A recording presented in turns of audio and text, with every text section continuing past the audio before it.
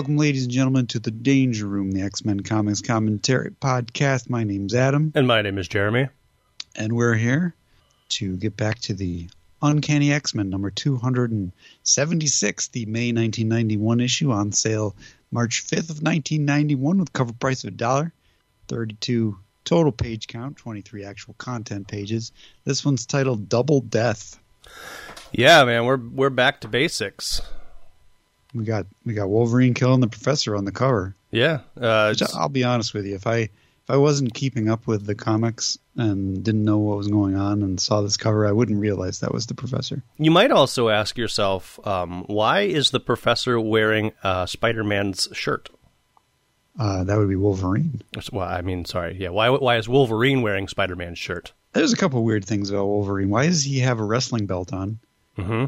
And what is that thing coming? Like, as he's got his arms and he's got little things around his arms, little gauntlets. Yep. Yeah, and one of the gauntlets, it looks like Jim Lee was drawing his costume, and then he changed his mind halfway through, because there's a little like triangle of his gauntlet. I'm not even sure what that is. I don't know how to describe it. There's a triangle on his arm for some reason. I see that now. I don't know, Adam. It could be very elaborate or ornate gauntlets where there's like a little piece of metal that we don't see that goes up to that little triangle bit. But yeah, you don't see it on his arm, and the other arm is shrouded in shadows. So it's either like a coloring mistake, or Jim Lee started drawing Wolverine's gloves but gave up, or maybe Jim Lee did draw gloves.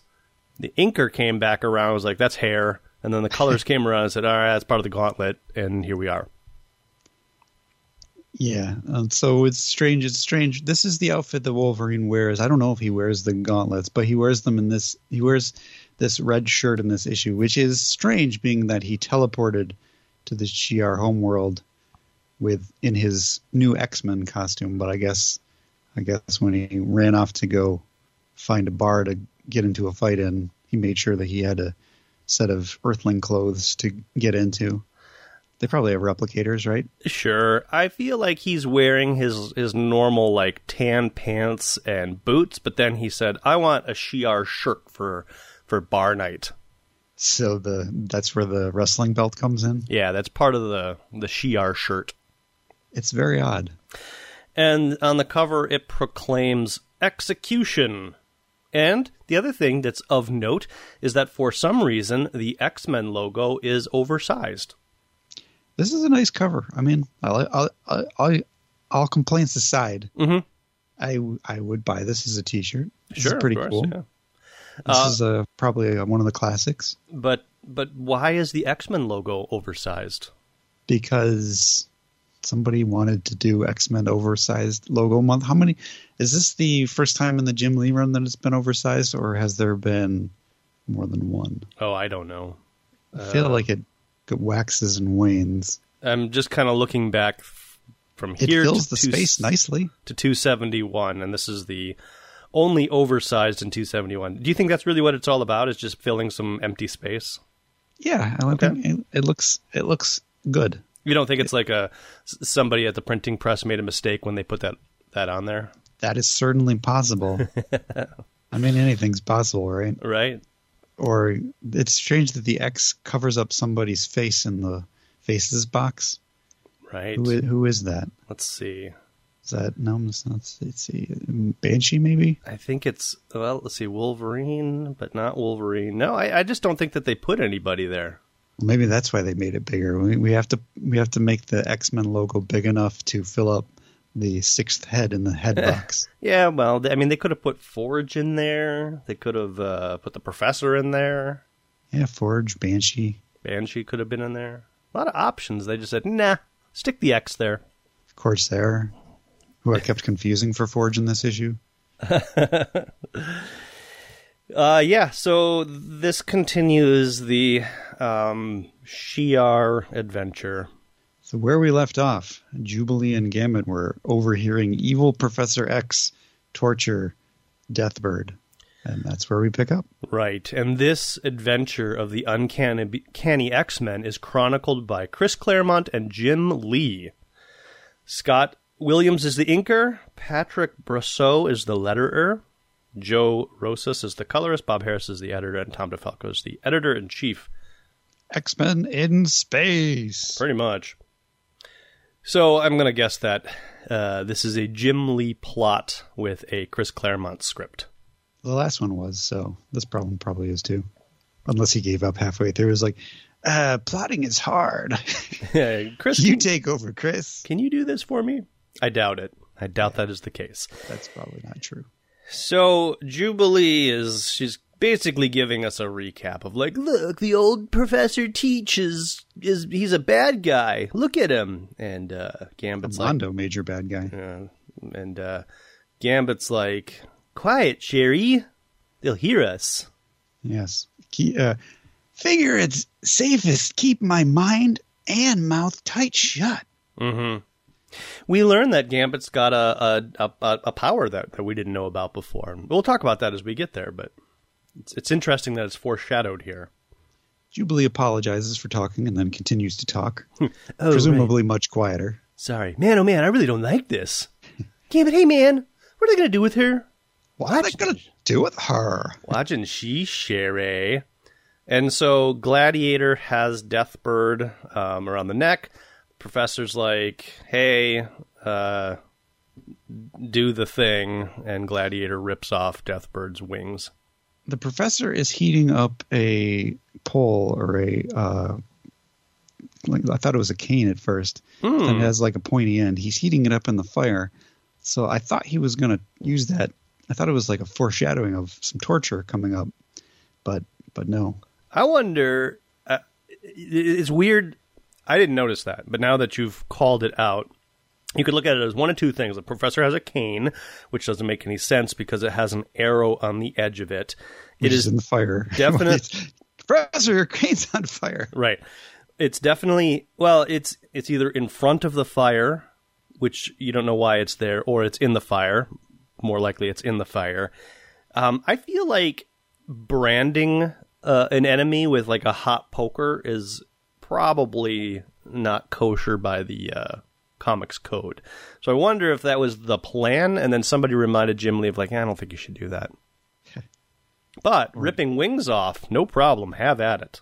An inker put this pole into the Professor's hand, maybe. Because it's weirdly, I don't know, in the version that I'm looking at, the lines are not complete on it. Well, the lines aren't complete, and it doesn't exactly look straight, and maybe it's just because of the arrows kind of curved downward. So it looks like an afterthought, or it looks like the inker and or colorist didn't know what to do with it, because it's transparent in that all of the color behind it, you can see through it. So the colorist didn't see it. Which I find weird. Do you think the colorist colored the panel and then Scott Williams came back and was like, let's throw some more lines in there? That's really weird. Maybe. But he's got this thing that he doesn't ever actually use. And Gladiator rips off Deathbird's wings. I'm going to be honest, this doesn't really seem to have any repercussions other than like she's like, ow, that hurts. She doesn't even scream because if she scream would to be showing the Professor that she is weak, and she is not weak, so she does not scream. She grits her teeth and says she'll never beg for mercy. The wings get ripped off, and he's like, all right, Gladiator. Regrettably, says the Professor, there is no place for you in the New Order. That honor goes to your sister, my beloved Lilandra. There's a series of cracking noises. We see Gladiator with a handful of wings. And then Gladiator holds Deathbird up by her neck. And it looks like she's being strangled, and that's when Gambit has seen enough, and he crashes in with a literal crash sound effect. Jubilee chastises him, what are you doing? And he's like, apologies, Jubilee. I guess when you wear the uniform of a hero, hey, I guess sometimes you gotta act the part. Gambit tucks a lot in weird ways. He says guess twice in a row. It doesn't feel like... I'm not sure if Chris Claremont is trying to get like a certain kind of dialect, or if I don't know. This doesn't feel Chris Claremont-y to repeat, I guess. I agree. Also, Jubilee does a lot of like, man, what are we going to do? Which also seems a little out of character. I don't think I've ever heard her say man.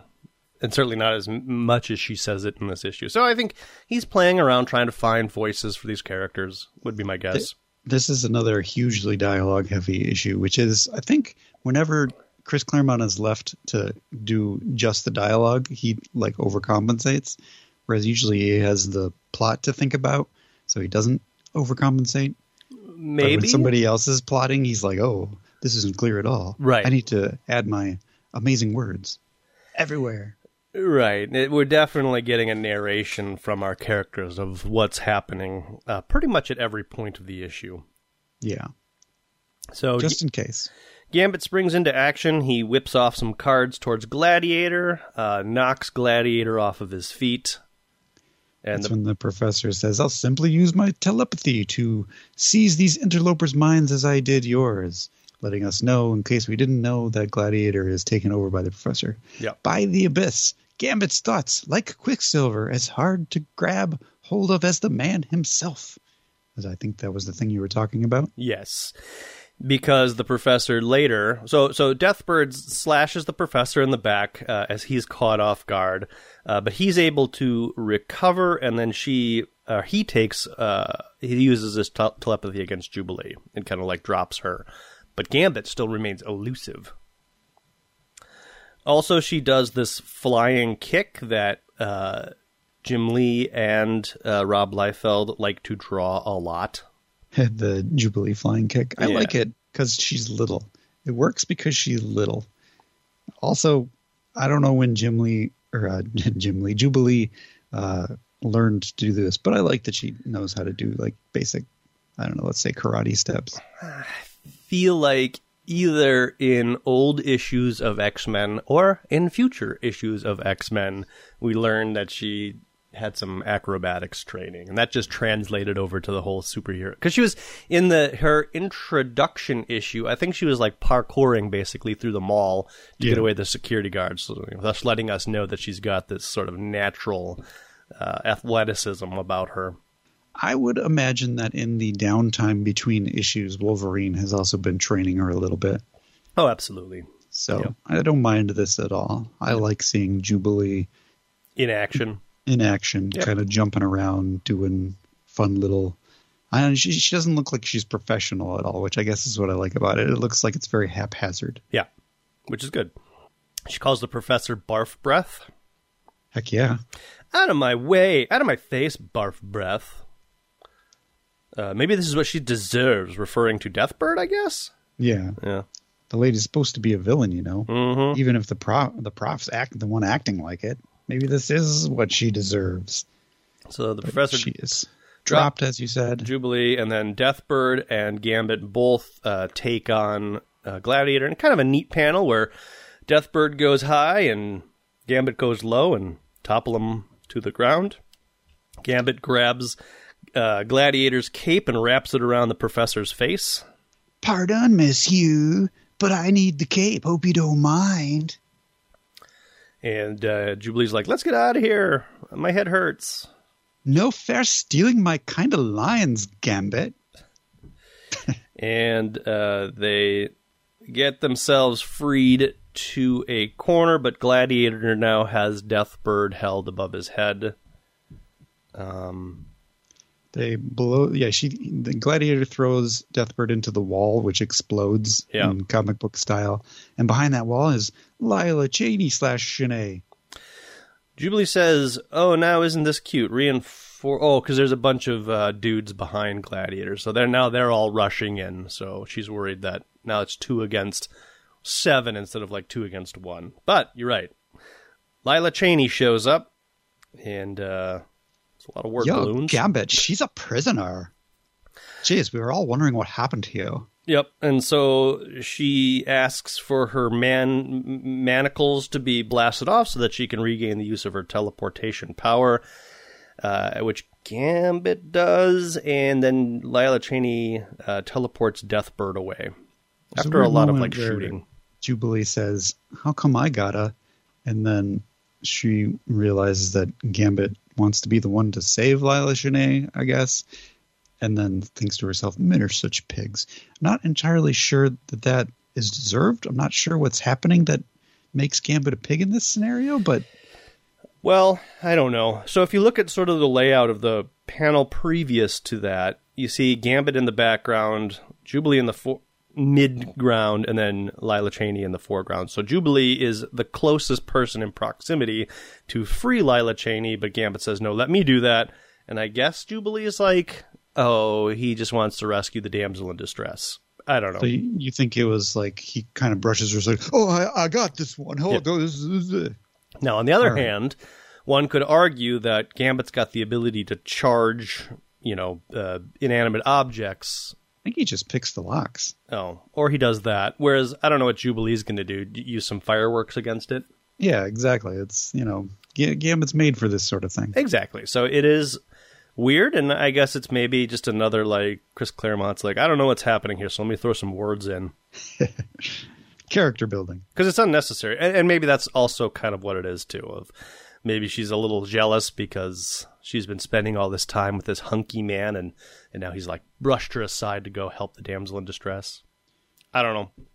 But anyways. I don't know either. It was just a weird little moment. The guards start shooting at Gambit, and Gambit starts jumping aside, and Lila comments that it's incredible. It's as though he's dancing around each incoming round. This is impossible. How can they keep missing him? Trained hard, don't you know? And Jubilee says, please, stop showing off. And he's just too gosh darn pretty to kill, don't you know?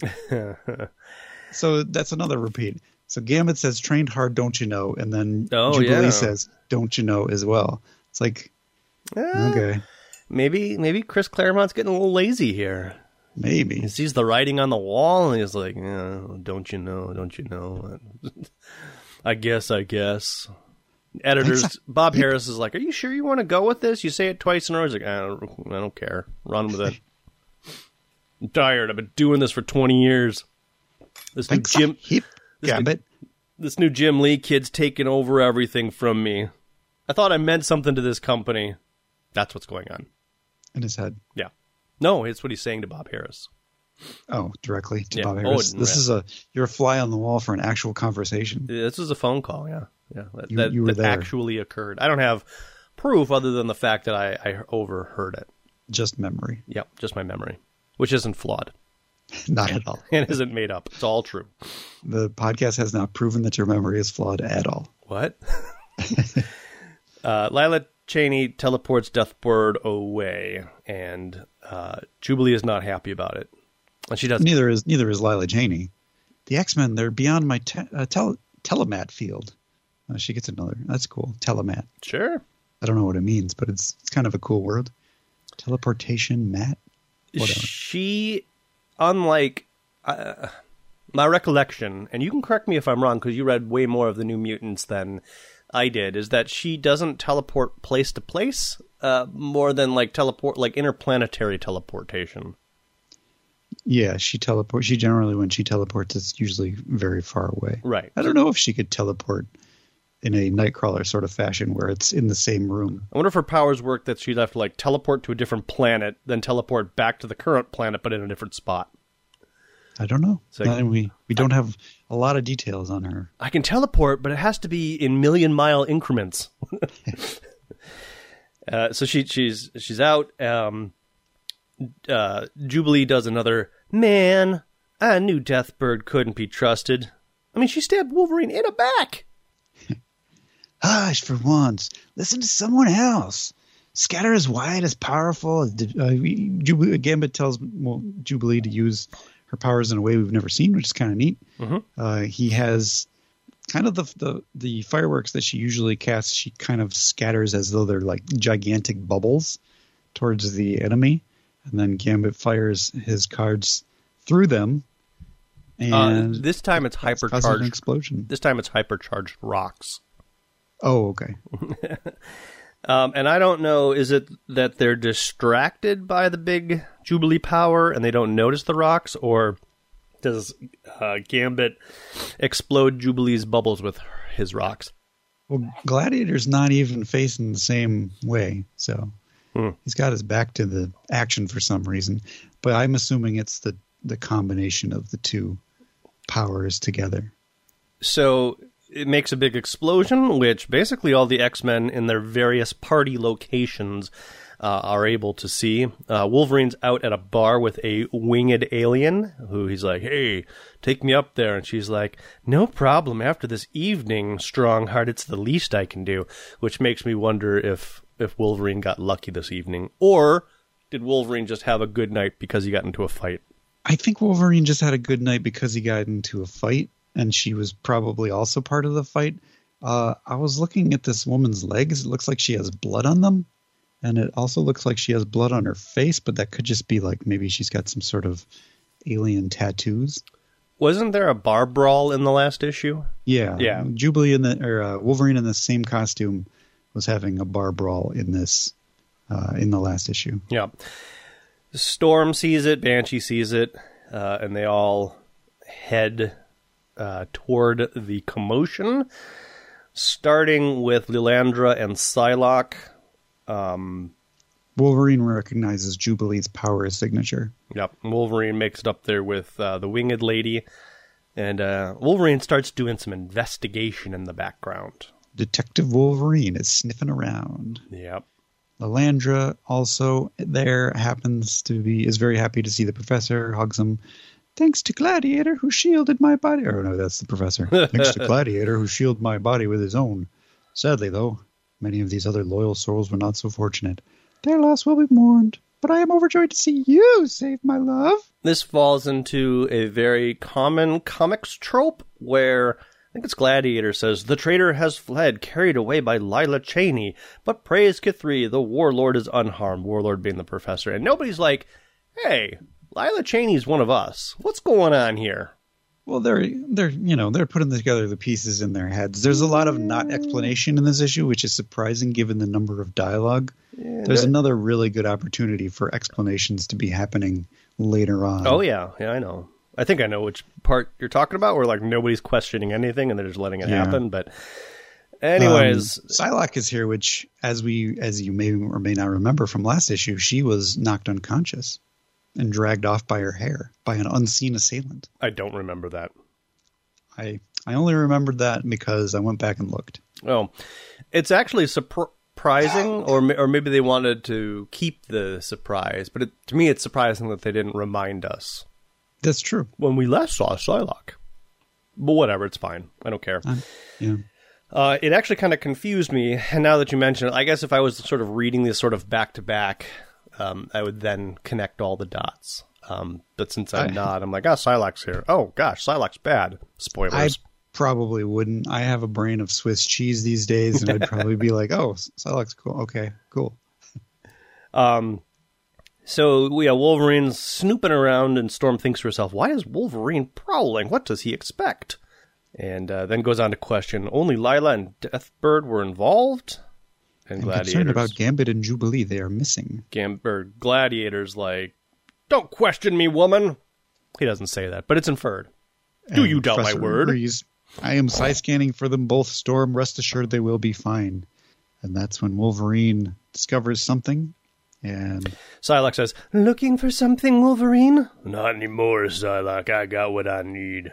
He pops his claws, and I know what I'm going to do about it. And he lunges toward the professor and kills him. Slash! Arg!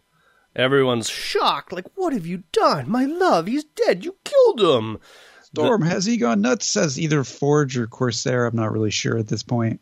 I'm going to go with that's Forge, because I think he has some additional dialogue with Storm later on, but It could also be Corsair. The rest of the Starjammers are here, and they're like, traitor!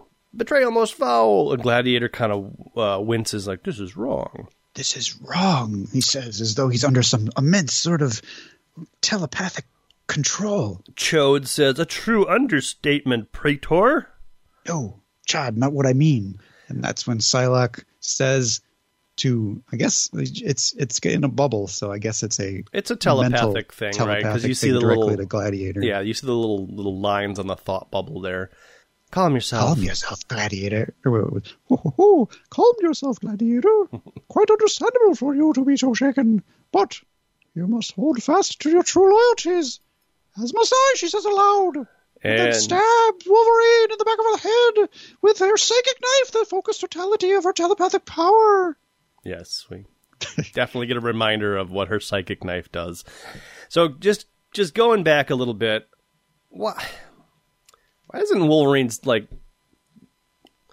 Obviously, we get the shock of, like, Wolverine has just leapt into action and killed the professor. But why isn't Wolverine like, this is wrong, the professor's not...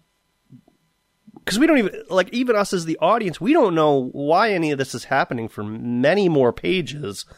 And I'll spoil it. Like, he finds basically Jubilee's earring and is like, oh, they were here, the professor's lying. Instead of being like, Professor, this is Jubilee's earring, she was here, why are you lying? He just kills him. Well, he knows that this professor's a bad guy, somehow. But does he... It all happens so fast. I'm just assuming that's why, like, I forgive the lack of discussion in this one because it happens so quickly that nobody really has the chance to do anything, and I'm assuming that Psylocke stops anybody from talking to Wolverine very quickly. Sure. I think that what I'm getting at here is that in issues past, Wolverine would have used his senses and been like, that's not the professor, I can smell it. But in this case, he never does that. And in fact, I think there's an explanation as to why that happened at the end of the issue. So to Wolverine, this is the professor. Why wouldn't he just like punch him in the face to knock him out? And then like, guys, something's wrong here. Rather than just like leaping to, I'm going to kill this man who's very important to me. I think that he knows it's not the professor. He has pieced that together. Based on the fact that the professor is lying, because the real professor wouldn't lie to him. Unless the professor was under some sort of control, in which case you don't want to kill the professor, you want to have the professor alive to figure out like where the source of that control is coming from.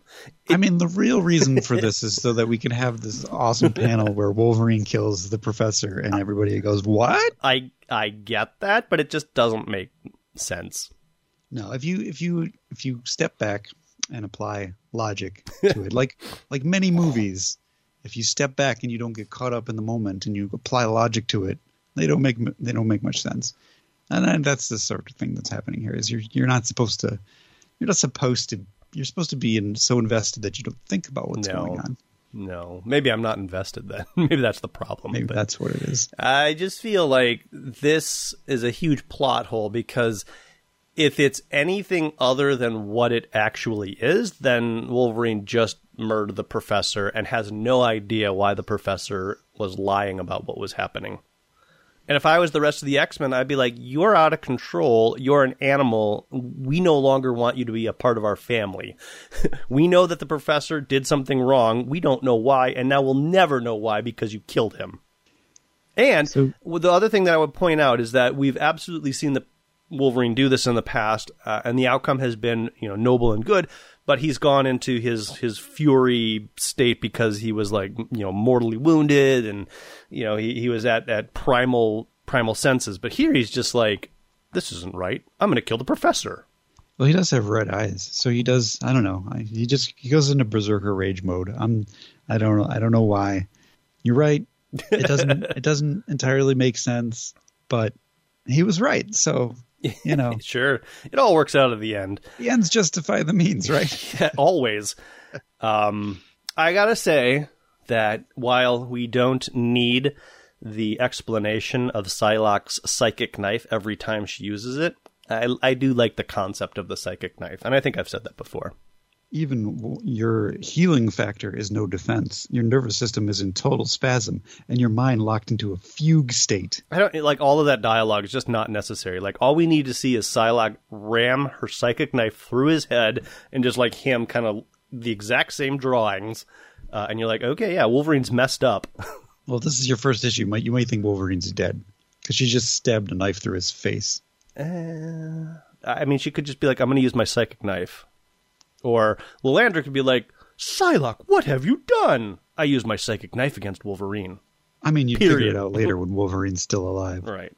Yeah, no, it's not necessary, but it is what it is. It is Chris Claremont's repeated dialogue that happens all the time. And frankly, I find it sometimes to be comforting.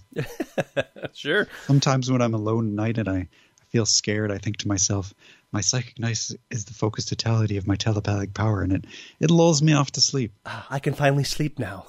My eyes, my deadly eyes. Yep, all of those things. So Lilandra summons the Starjammers to go capture the rest of those X-Men. Something's wrong. Psylocke's okay, though, because Psylocke stopped Wolverine. But the rest of these X-Men, something's not right. And that's when Lila Cheney and Lilandra show up with some big, awesome guns. And they start shooting. They look pretty cool with their big, awesome guns. This should have been the cover of the issue, in my opinion. I mean, the current cover we've got is great, but two ladies with giant guns showing up to solve the problem. It's great. We're back. Two bad, beautiful babes with really big guns. That second statement is unnecessary. I know, but it's got a lot of B's, so it's fun. We're back is great. And that's all you need. We don't need we're two beautiful babes. Nope. No woman refers to herself. Not many women would refer to themselves as two bad, beautiful babes with really big guns. Lila Cheney would. She thinks of herself all the time as a bad, beautiful babe. And when she's got a really big gun, she's got to tell everybody, I've got a really big gun in case you can't see it. Yeah, that's fair. And we know how to use them, she continues. Pam, Pam, Pam, Pam. They destroy Pam. Yeah, poor Pam. She was my favorite character on The Office, and they've just tried to kill her, I guess. Grab some floor, X-Men, and hold on for dear life. We're about to make something of a mess. And then they teleport as many of the X-Men out as they can. Storm says, no, you're leaving Psylocke behind. And she's like, she's beyond my reach. She's beyond my reach. That's convenient. And then is this the professor who says, do something, Starjammers? I think it's the professor. See. Yeah, sure. Why not? Oh, no, the professor's dead. It can't be the professor. Oh, you're right. It's that dude that they're hanging out with, the alien Shi'ar leader guy who's hanging out with Lilandra, the purple guy. Turns out to be a Skrull later. Spoilers. Yeah. Oh, did they leave Forge behind? No, they brought Forge with them. That's Corsair. See? Oh, okay, you're right. So the guy that was in the background before was Corsair, not Forge. Because he's wearing the same outfit, I think. I don't know. They look identical. This guy... Let's see here. Not that it really matters. So Forge has a long, flowy cloak with... It's red, and it has a big collar. So the person that we saw before was Forge, because he's got that collar. Yeah, I think the collar... I think the collar, though, is miscolored. Corsair has... It looks like a Hawaiian shirt here. But if you see in another panel, it's just some sort of... kind of scarf that is draped around his body, and mostly he's just got like a skin tight bodysuit. It's like a greenish color. You're right. They just look the same. Yeah, I can't tell who's who either now. Now that I'm reviewing all these panels. It initially confused me, and I was like, oh, they left Forge behind. And nobody cared or said. They only cared about Psylocke. Yeah. And then I realized, okay, this is Corsair. So they never mentioned my name, which makes it even more difficult. Mm-hmm. Luckily, I happen to know who Corsair is, him being such an important member of the Starjammers jamming across the universe. Starjammers. So disappointed in you.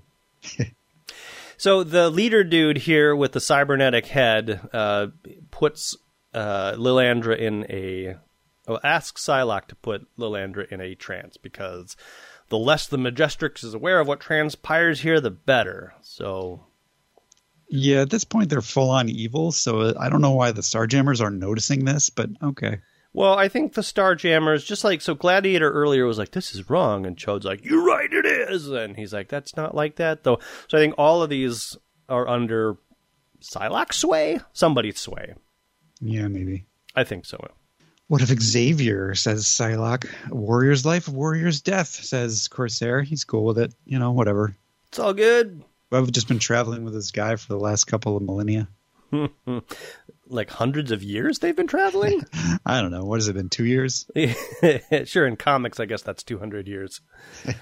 And then this leader guy with the cybernetic head disintegrates the professor. Yes. You will be remembered, comrade, and more to the point, avenged. So if there were any question that the professor was coming back, he's not. He's little particles now. Which I like. I like this. It had a moment of finality about it that I was surprised about. I was like, oh, how they're going to get around this? Right. Because I did not remember what was going on. Me neither. It was almost as if I was reading this issue for the first time. Like, many of these panels I remembered, but when I got to the end, I was like, I don't remember this at all. Yeah, same. So they, the Starjammers are going to go after those escaped X-Men. The males are of no consequences. Dispose of them and the renegade as you will. Okay. Right. They want the women. They don't want the men. So they want Storm, Lila Cheney, and Deathbird. And Jubilee? Oh, and Jubilee. Which gave me sort of like creepy vibes. Well, they don't know. No, not Jubilee, because she's not there yet. Oh. We don't know where Jubilee is at this point. The whole statement there of like, we don't need the males. I was like, ooh, gross. What's going to happen? And I still don't know why they wanted the women, but maybe we'll find out by the end of the issue. I don't think we do. Okay. Because I was certainly like, I don't know what's happening. But anyways, they're teleported to Epsilon Secotia 9, and Storm is not happy with Deathbird. So this planet, if you'll recall a few issues ago, which was probably a few months ago for us, where there was that opening scene where a giant telepathic being kills all of the people in the Pinder. Mm-hmm. And that's this planet, because I keep referring to the Pinder, which is P exclamation mark. So, Pinder. Somebody, like the letter, is like, ooh, this is awesome. It's an upside down eye. And nobody was like, well, an upside down eye is actually just an exclamation point. Oh. I think it's a Chris Claremont thing. I think he loves, like, there's a character in the last issue who's, I think, has a exclamation point in their name too. I think it's just a thing he likes. It doesn't make any sense. But whatever. It's all good. So, yeah, there was this big thing about how they were the most fearsome warriors in the galaxy, and then the professor, who we don't at that time know, is the professor shows up as a kind of psychic bad guy and kills them, and we were wondering, what does that ever come into any sort of play? And I guess it does. So I'm glad that I remembered. That's all I got. I'm glad you remembered, too. I like the fact that when they appear on this planet, the sound effect is poink. Poink. It's a cool little sound effect. Forge has a little breakdown because of all of the death, and he's like, what's it all mean? What's it all about?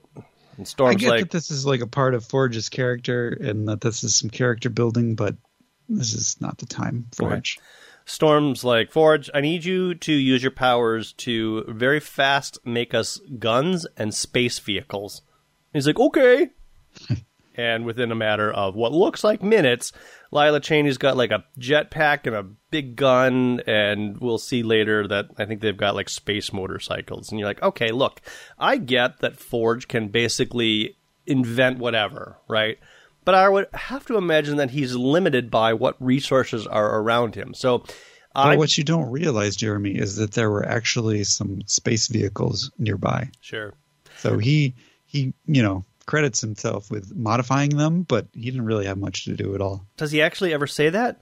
No. Yeah, see, that's the thing, right? So I buy that Forge could go into the woods and he could fashion a wooden shotgun, let's say, with some rocks as ammo and find chemicals or compound some chemicals for the firing mechanism. And he would have like what was around him to invent the thing that he needs for the solution. What I don't buy is like, I just manufactured all of this slick looking metal stuff and space craft out of dirt. Well, so two things. One, we don't know if this planet, all we see of this planet is the destruction, but we don't know if there's like some sort of array of computers around. There totally could be.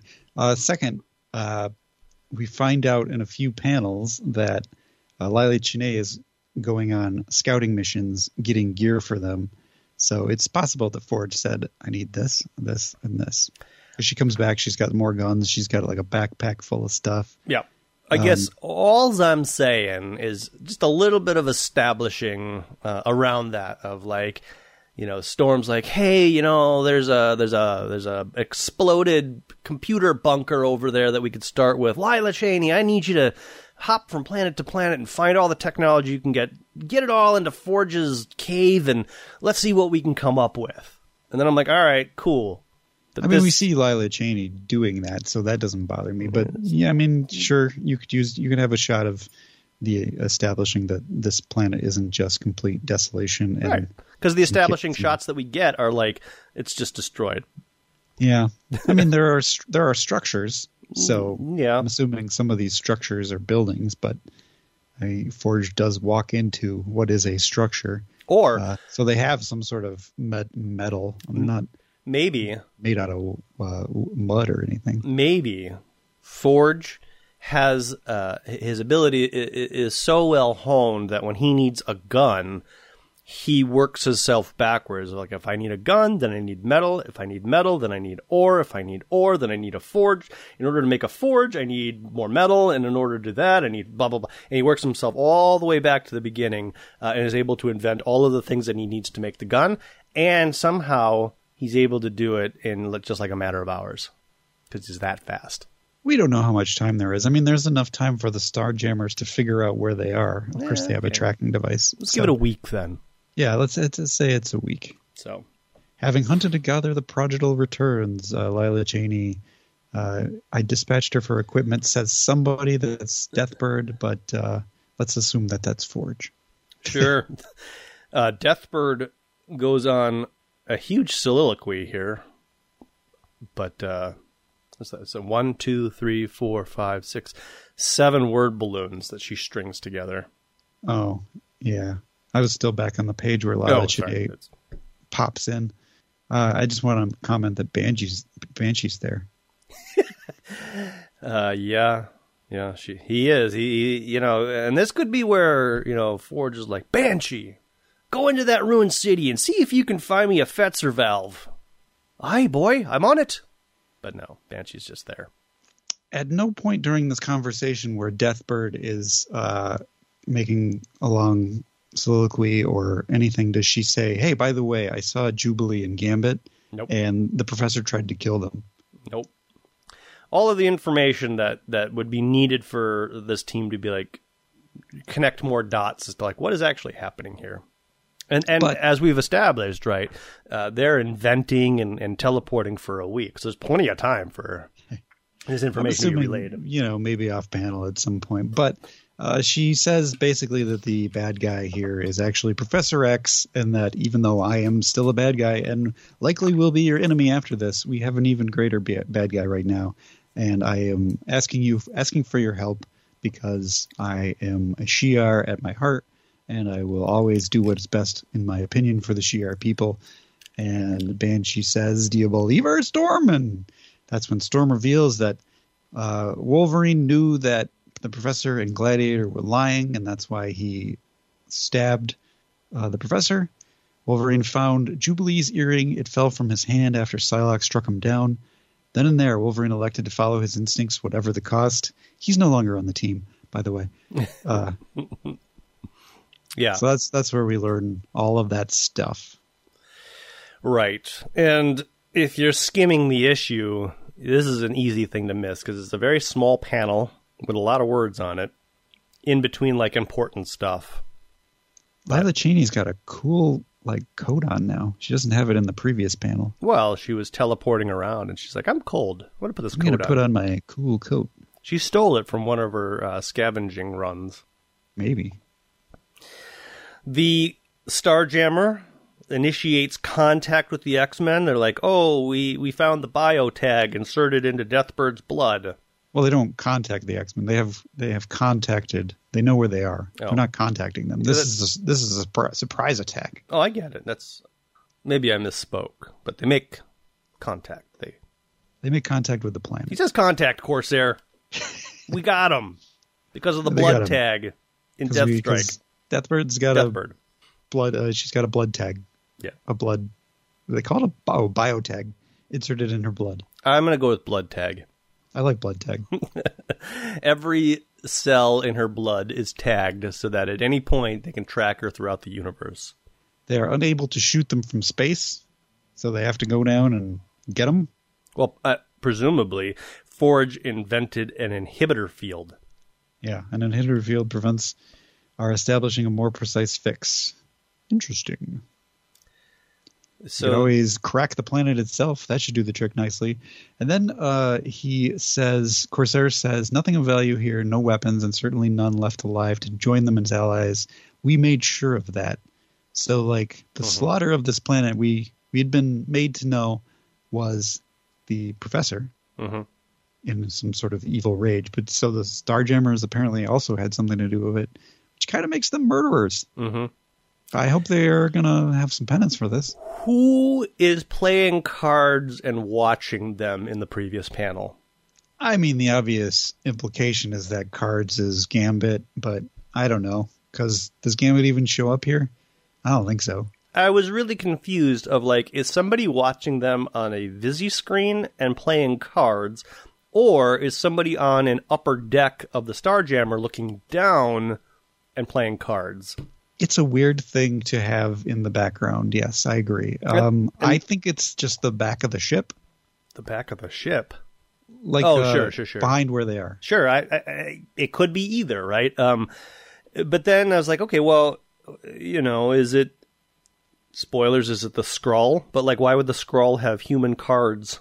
Because it's sort of, like, portrayed in that sort of, like, somebody else is pulling the strings behind the scene and they're moving the cards around and all of the pieces are coming together for the game that they're playing. Yeah, I think it's just a hand. You know there was space and Jim Lee decided to draw a hand with cards. No, you know what I think it is? Or it's Gambit and he's on the ship and we'll find out next issue. That's what it is. It's got to be. So this is like some, what's the word I'm looking for? Some pre, oh my God. This is a setup. Yeah, okay. That's not the word I was looking for. That's fine. But, it's weird, I wasn't going to come up with it either. Because it looks like Dr. Claw on his video screen, but for some reason, instead of petting his cat, he's playing solitaire. Gambit does not show up again in this issue, so if it is Gambit, we will find out later. And I hope I didn't alienate our audience with my Dr. Claw reference. Dun, dun, dun, dun, dun. Gadget! Did you ever see Dr. Claw's face? I feel like... Not in the cartoon. I feel like there was one cartoon, or maybe this is just a rumor, that there was one cartoon where they actually do show it. You're going to have to do some research. But...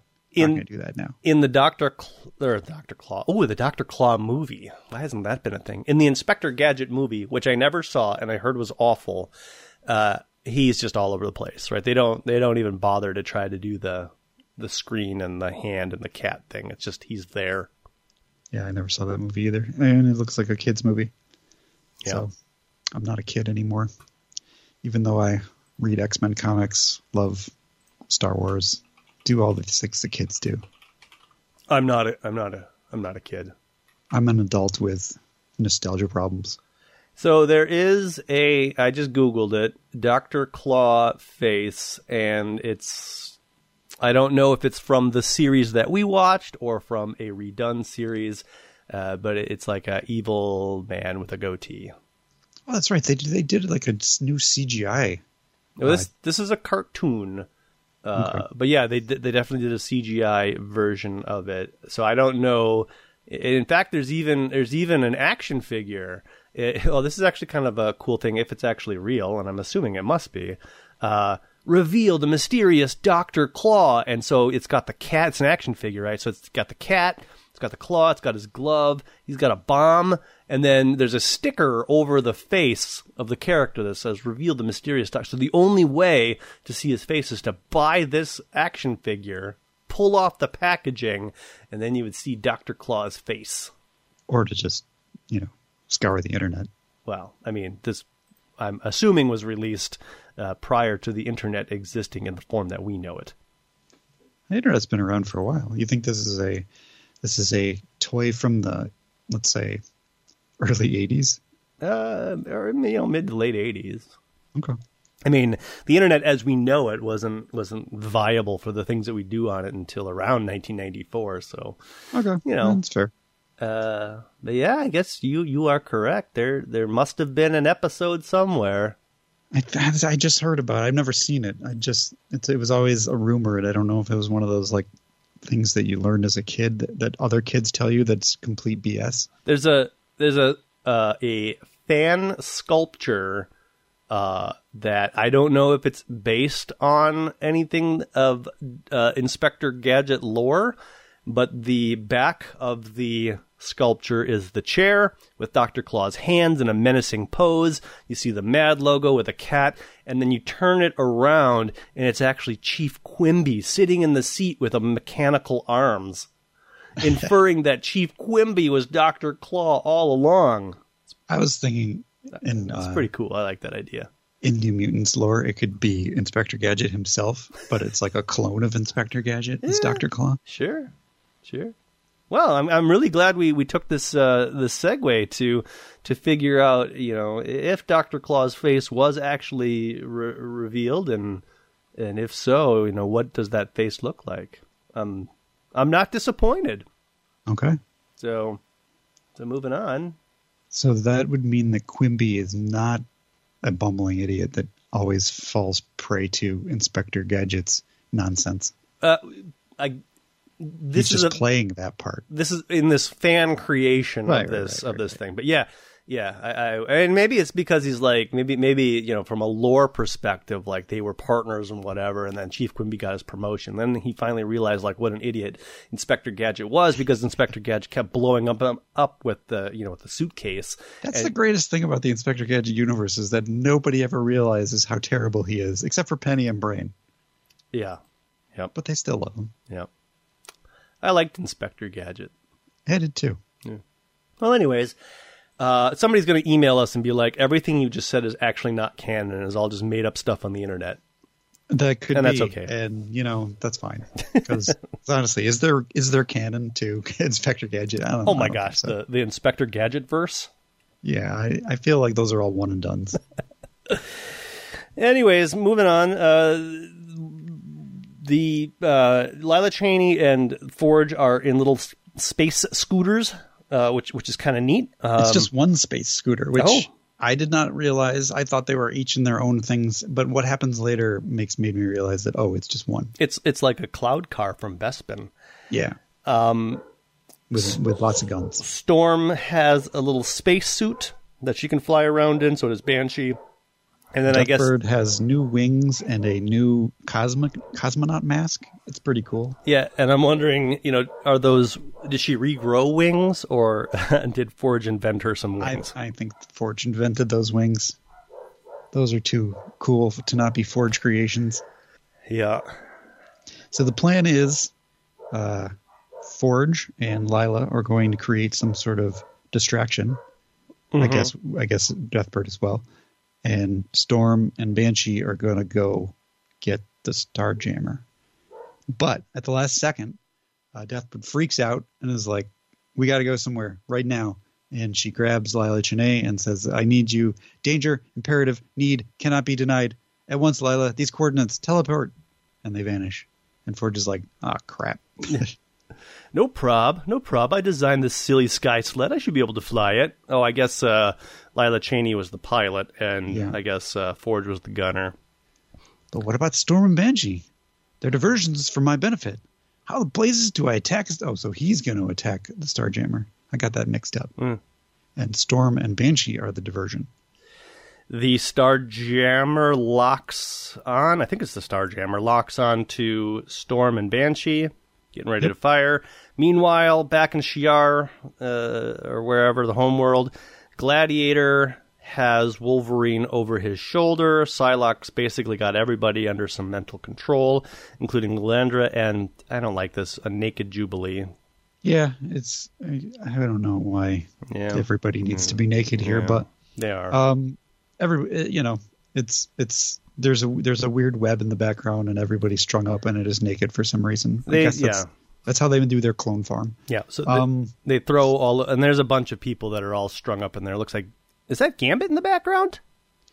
I don't know, because we don't see Gambit, and I don't think it's Gambit.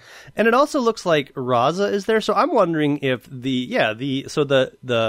Starjammers who blew up Pinder, or the Pindarians, were probably Skrull clones. It's certainly possible. So they're all absolved of any wrongdoing because they were all just clones all along. I'm getting ahead of myself. If that is true, then that is a great explanation for the slaughter of an entire planet. Open your eyes, little Jubilee. What's going on here? Psylocke, you gotta help. And then she sees Wolverine naked Wolverine being attached to some mandibles.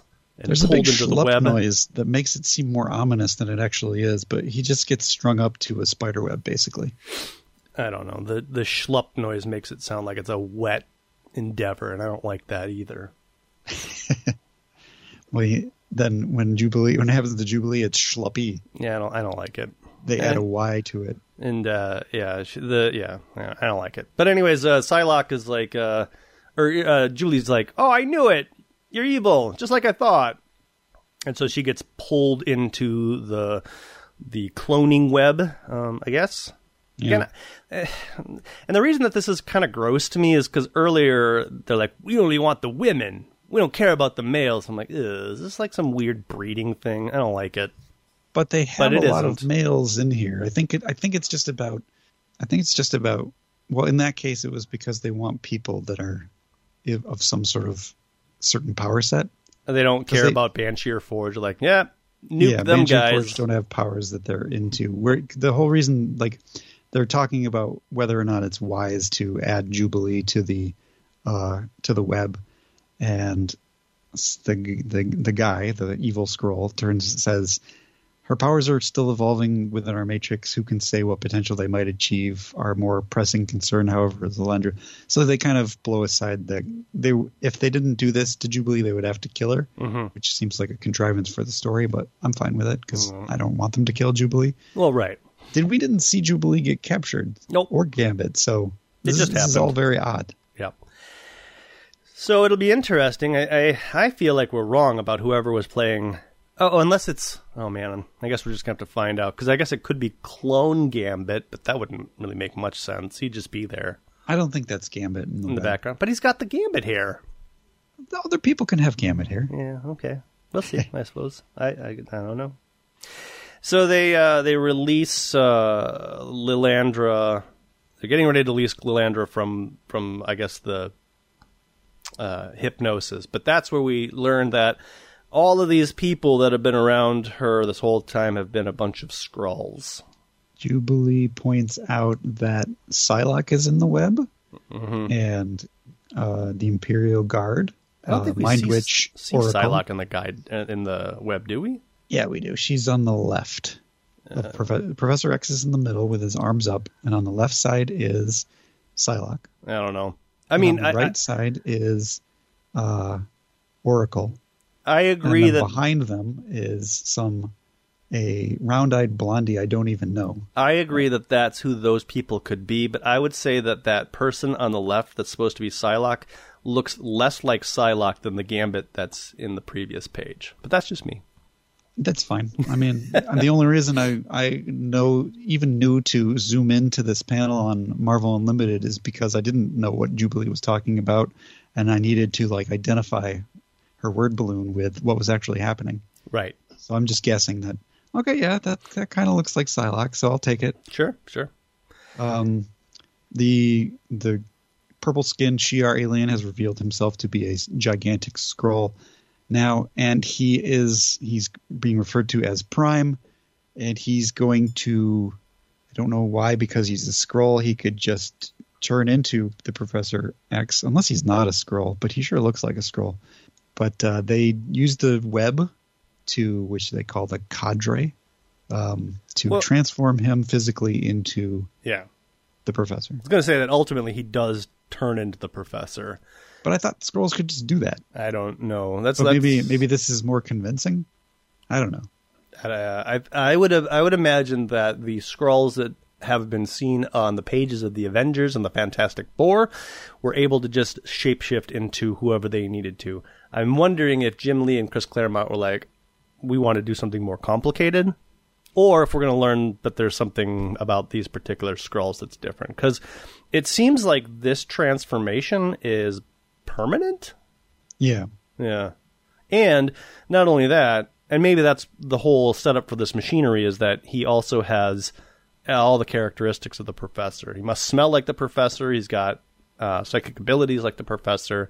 I don't know, can a normal Skrull impersonate other people's powers? I have no idea. I mean, the Super Skrull impersonates the Fantastic Four's powers, but he might be genetically manipulated to do that. I don't really know. I know for a while the Skrulls couldn't transform, but I think that's done with. So yeah, I mean, I'm willing to just assume that this is a permanent thing that they're doing for a reason. We don't know what the reason is right now. We just know that bad guys are doing bad things. Yeah.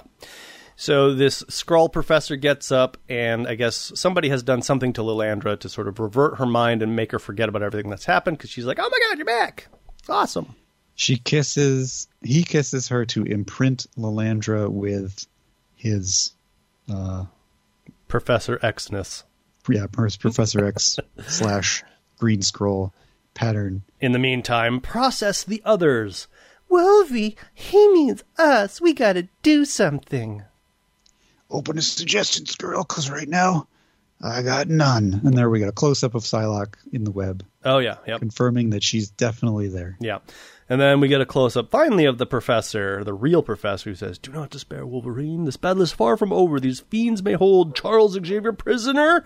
I like to refer to myself in the third person, but I am far from beaten. In case you didn't know who this was. Yeah, I don't know. Should have been like, but I, Professor Xavier, am far from beaten. It's all right. I don't care. I'm super nitpicking, but that's Next, it. Revelations and reunions galore, not to mention the odd rousing rescue, or 3, in Tag, Who's It? Who's It? In which we learn, was that the Starjammers in the web? Are they not responsible for destroying an entire planet? I'm going with yes. Yeah, I'm gonna agree with you on that one, because it would make more sense. I predict we will also not get closure on who is playing cards in the upper decks or on a Vizzy screen. I'm going out on a limb on that because it seems pretty obvious. If we see Gambit show up at a specific spot, then right. But if we see him show up at a different spot, then that's not him. Yeah. So. But it could always be just he hitched a ride, and then he hitched a ride back. Right. It's comics after all. It's like, wow, I was on the ship, and then he was just there. Off panel, Lila Cheney teleported me back, and then I got captured. Yeah. Whatever. The next issue cover does have Wolverine fighting Gambit, so Gambit is going to be in it. Well, the cover could be misleading. I mean, I'm assuming it's either a fake Wolverine or a fake Gambit. I'm going to go with fake Wolverine, but I don't remember. I really don't remember. I'm going to go with fake Wolverine, too, because we know Wolverine's captured. Yeah. But we don't know if Gambit's captured, even though you saw the hair. Yeah, I am. I'm with you. It's all in shadow, so. I'm willing to guess that that's Corsair's hair. Sure. Why not? Well, there you have it. This is a back to basics one and done episode. No backups, no additional stuff. Yeah, man, we like to keep it real sometimes. Just every few years, just a one and done. Yeah. So I don't know. Anything else, Adam? No. That's all we got. We like to keep these one and dones one and done. Yeah, I suppose. Well, visit us or contact us or all of those things at www.xmenpodcast.com. Go out to facebook.com/Danger Room Podcast. Follow us on Twitter for all of our episode updates and cleverly cut out panels at Danger Room Go, or email us dangerroom@xmenpodcast.com with any thoughts or feedback that you may have. Go out to iTunes or wherever you get your podcasts to subscribe and do all those other same things. And visit us at patreon.com/dangerroom, where we cover, actually we just finished up the initial Dawn of X-Men title, so I assume we'll pick up the next one. Or not, I don't know. But we also...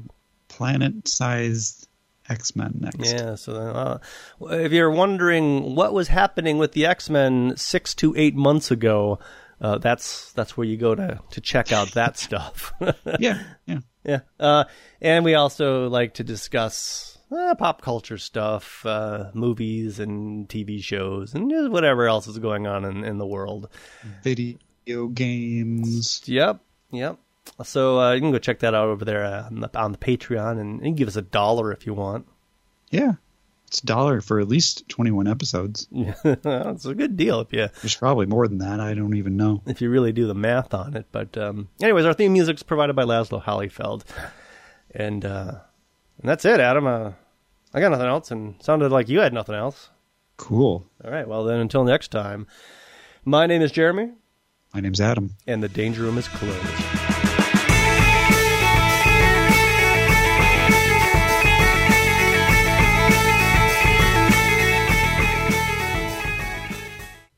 Welcome, ladies and gentlemen, to the Danger Room. My name's Adam. Did I miss something? You need to do that all over again. What did I do wrong? The Danger Room, the Danger Room, the X-Men Comics Commentary Podcast. My name's Adam. Oh, okay. Jeez. You really phoned that in. I'm really disappointed in you. Yeah, I had a brain fart where I was like, I'm supposed to say something. What am I doing? Just going to go with it. Take 2.